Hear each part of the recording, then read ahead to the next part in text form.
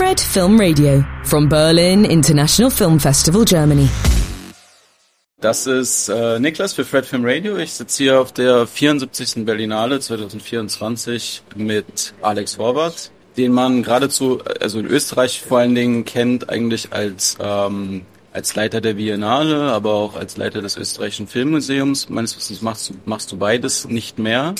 Aber du hast jetzt einen Film gemacht, deinen ersten Film. Und das ist ein Film-Essay, der Henry Fonda for President heißt und sich, wie der Name schon sagt, mit Henry Fonda auseinandersetzt, sowie der mit amerikanischen Geschichte.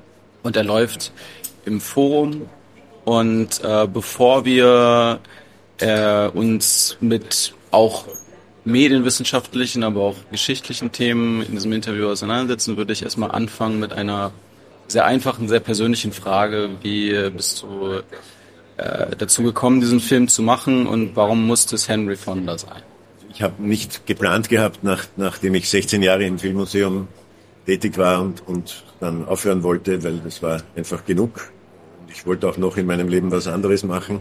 Ich hatte nicht geplant, jetzt Filmemacher zu werden. Ich habe das ja auch nicht gelernt. Bin auf keine Filmakademie gegangen und so. Aber eine Bekannte aus Deutschland hat mich bei der Berlinale mal angesprochen. Die kenne ich aus meinen Biennale-Zeiten und so. Willst du nicht, du kennst dich filmgeschichtlich so gut aus, willst du nicht irgendwas Dokumentarisches über Filmgeschichte machen? Und ich habe gesagt, ich will jetzt nicht anfangen, irgendwelche Fernsehformate einfach, das bin nicht ich, glaube ich. Aber wir haben dann so weitergeredet und ich habe dann gesagt, ich glaube, der einzige Stoff, mit dem du mich ködern könntest, wäre Henry Fonda. Weil das ist eine Figur, die mich seit meiner Teenagerzeit wirklich bewegt und an die sich sehr viele Überlegungen, die weit über das Kino und über Hollywood und Cinephilie hinausgehen, die wirklich Amerika betreffen, angedockt hat. Also immer wieder an dieser Figur, an diesem Mann, an diesem Schauspieler, an seiner Art des Spiels, ich denken müssen. Ich habe auch beim Filmmuseum das letzte Monat, das ich verantwortet habe im Programm, habe ich auch eine Schau Henry Fonda gewidmet. Also das war schon auch ein Statement, ein bewusstes, weil mir überhaupt die Fragestellung, dass manche Schauspieler ein Övre vorlegen, das sich mit dem Övre von Autoren messen kann. Also wir haben auch mal im Filmmuseum eine Schau gemacht, die hieß Akteur, Auteur, wo es darum geht, können Schauspieler sowas wie Auteurs, wie autorenhafte, kreative Energien entwickeln, und gibt es Schauspieler, und da waren zum Beispiel Peter Lorre, Jean-Pierre Léaud, Barbara Stanwyck, waren Beispiele, und Fonda wäre auch so jemand. Wir haben auch in Robert Mitchum mal eine Retrospektive gewidmet. Ich will ein bisschen ich wollte das immer, dass diese klassische cinephile Perspektive, dass alle sich klar sind, dass ja die Regisseure die eigentlichen Auteurs des Kinos sind. Ich meine ja nicht, dass das falsch ist.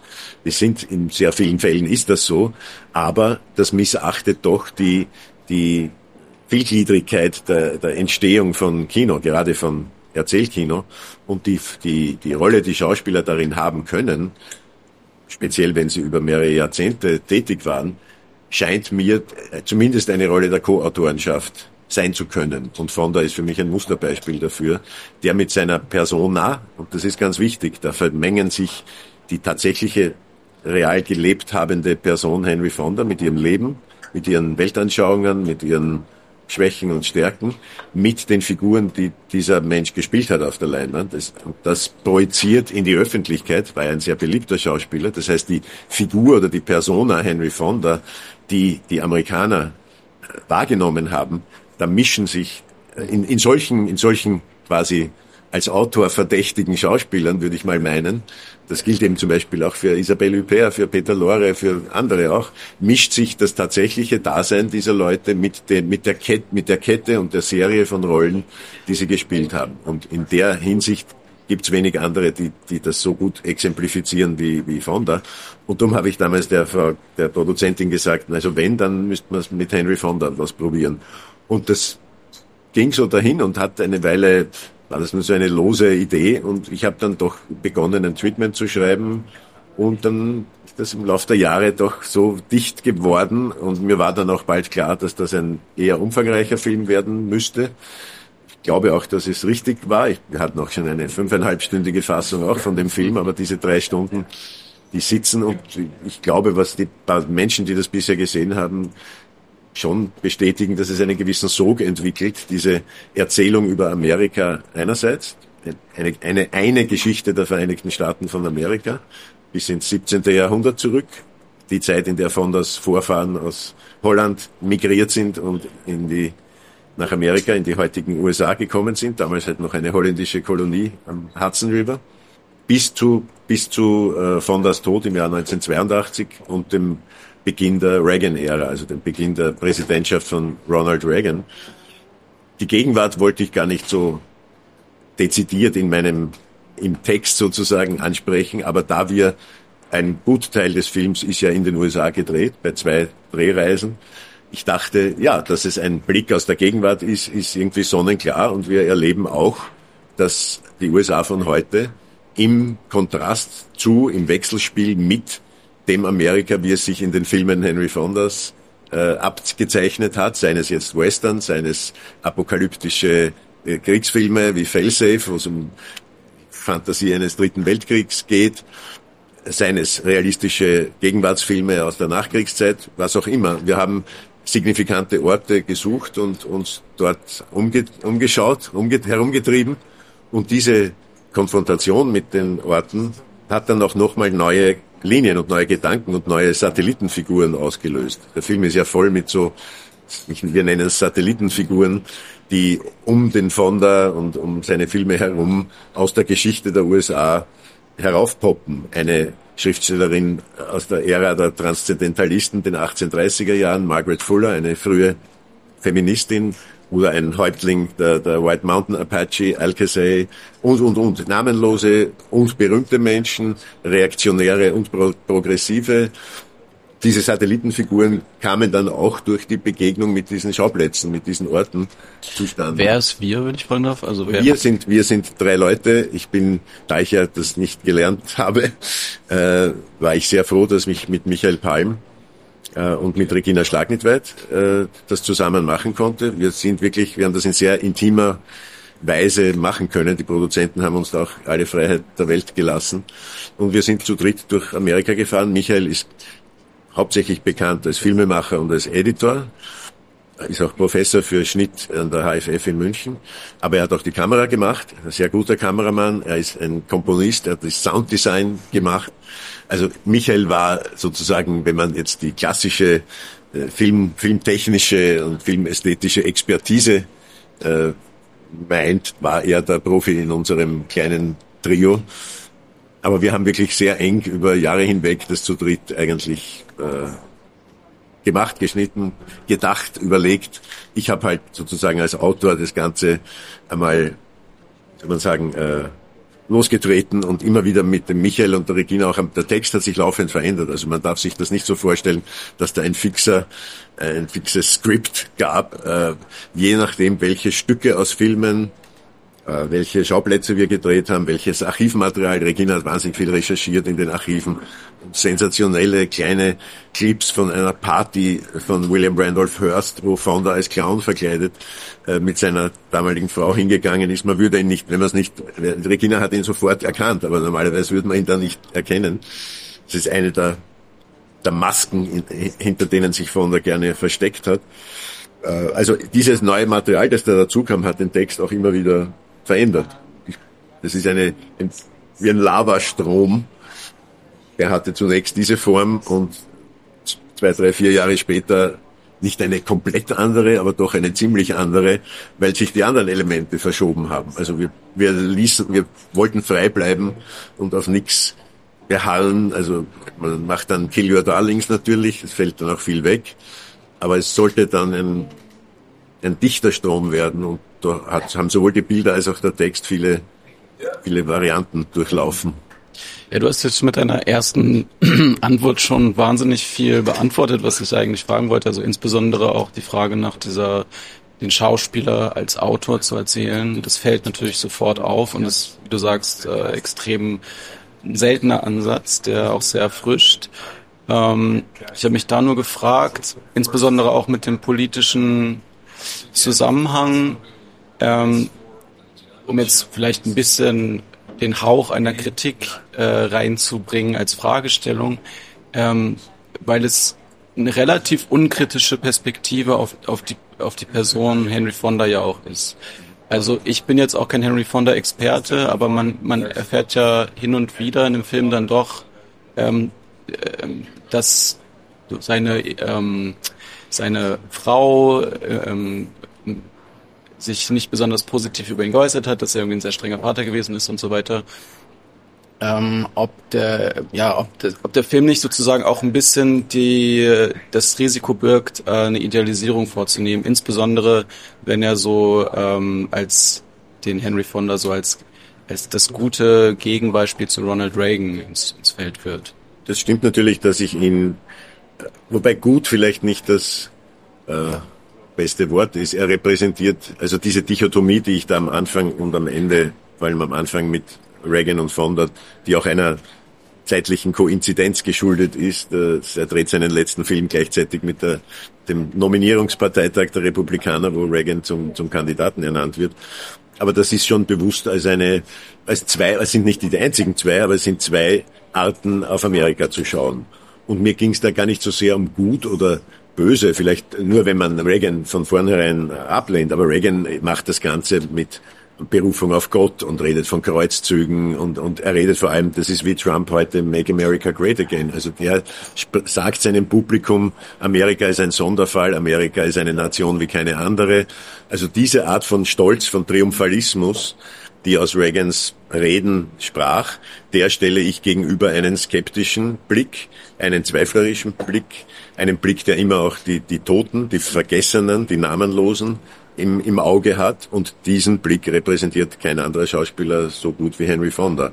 Also da geht es mir jetzt gar nicht so sehr, ob er jetzt ein guter war, er war so ein Walter Benjaminsche Figur eher, und er hat eine andere Art von Männlichkeit, eine andere Art von Geschichtsphilosophie repräsentiert, zumindest in meiner Lesart.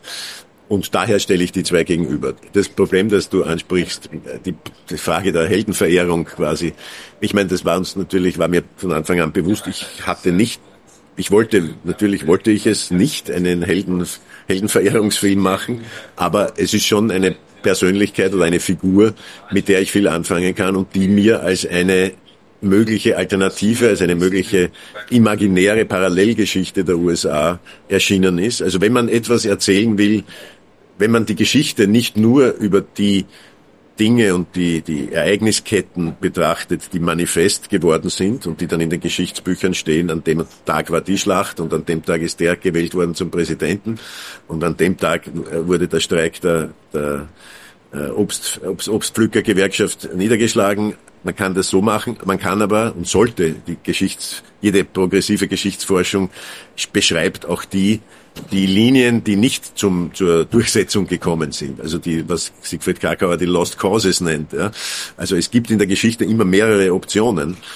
Und das sind die Parallelgeschichten oder Alternativgeschichten, die vielleicht vergessen werden oder wegrutschen. Oder wenn dann der Zeitgeist günstig ist, zum Beispiel die Geschichten von Frauen, ja, die Geschichten weiblicher Schriftstellerinnen, bildender Künstlerinnen, Filmemacherinnen, die längste Zeit weggerutscht waren, und dann wandelt sich aber die gesellschaftliche Perspektive bis zu einem gewissen Grad und auf einmal kehren diese marginalisierten Personen zurück.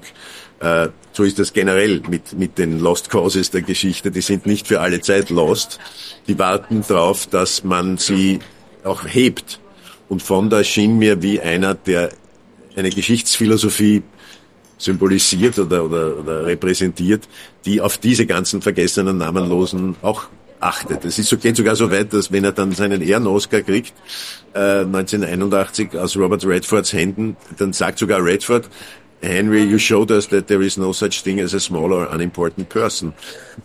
Was heißt, er ist nicht nur als der gute, integre, liberale 12 Geschworenen oder so, sondern eigentlich als der Vertreter der Namenlosen schon auch im Bewusstsein der Amerikaner drinnen. Und vor allem hat er auch wirklich arge, miese, harte Typen gespielt. Das war mir sehr wichtig. Also diese Seite der Verhärtungen, die Fort Apache, Oder natürlich in Spiel mir das Lied vom Tod, ganz berühmter Fall, aber auch in anderen Filmen ist er ein Mann, der nicht unbedingt mit dem anderen Geschlecht oder mit seiner eigenen Männlichkeit in sehr entspannter Weise umzugehen versteht. Das wollte ich schon auch betonen und das drückt sich auch in dem Privatleben des tatsächlichen Henry Fonda wohl aus, der 5-mal verheiratet war und nicht so wirklich was anfangen konnte mit den Frauen und seine zweite Frau hat sich umgebracht.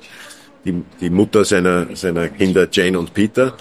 Er ist im Mittelwesten erzogen worden, in einer durchaus herben Umgebung und er war, glaube ich, kein gewalttätiger Mensch, aber einer, der nicht über Emotionen reden wollte, konnte. Das spielt sich dann bis in seinen letzten Film, wo Jane Fonda effektiv seine Tochter spielt, also wo Tochter und Sohn in der Realität und Tochter und Sohn in der Fiktion aufeinandertreffen. Und da agieren sie genau dieses Problem aus. Und ich nenne das die California Morality der Nachkriegsjahrzehnte, die Jane Fonda geprägt haben und die Hippie-Kultur, die Gegenkultur geprägt haben, die Jane Fonda und Peter Fonda repräsentieren. Diese California Morality reibt sich an der Nebraska Morality des Mittleren Westens, der Vater entstammt, wo eben über Gefühle und wo Hugging und wo Vater-Tochter-Beziehungen einfach anders abliefen, als das die Jane gern gehabt hätte und die Nachkriegskinder gern gehabt hätten.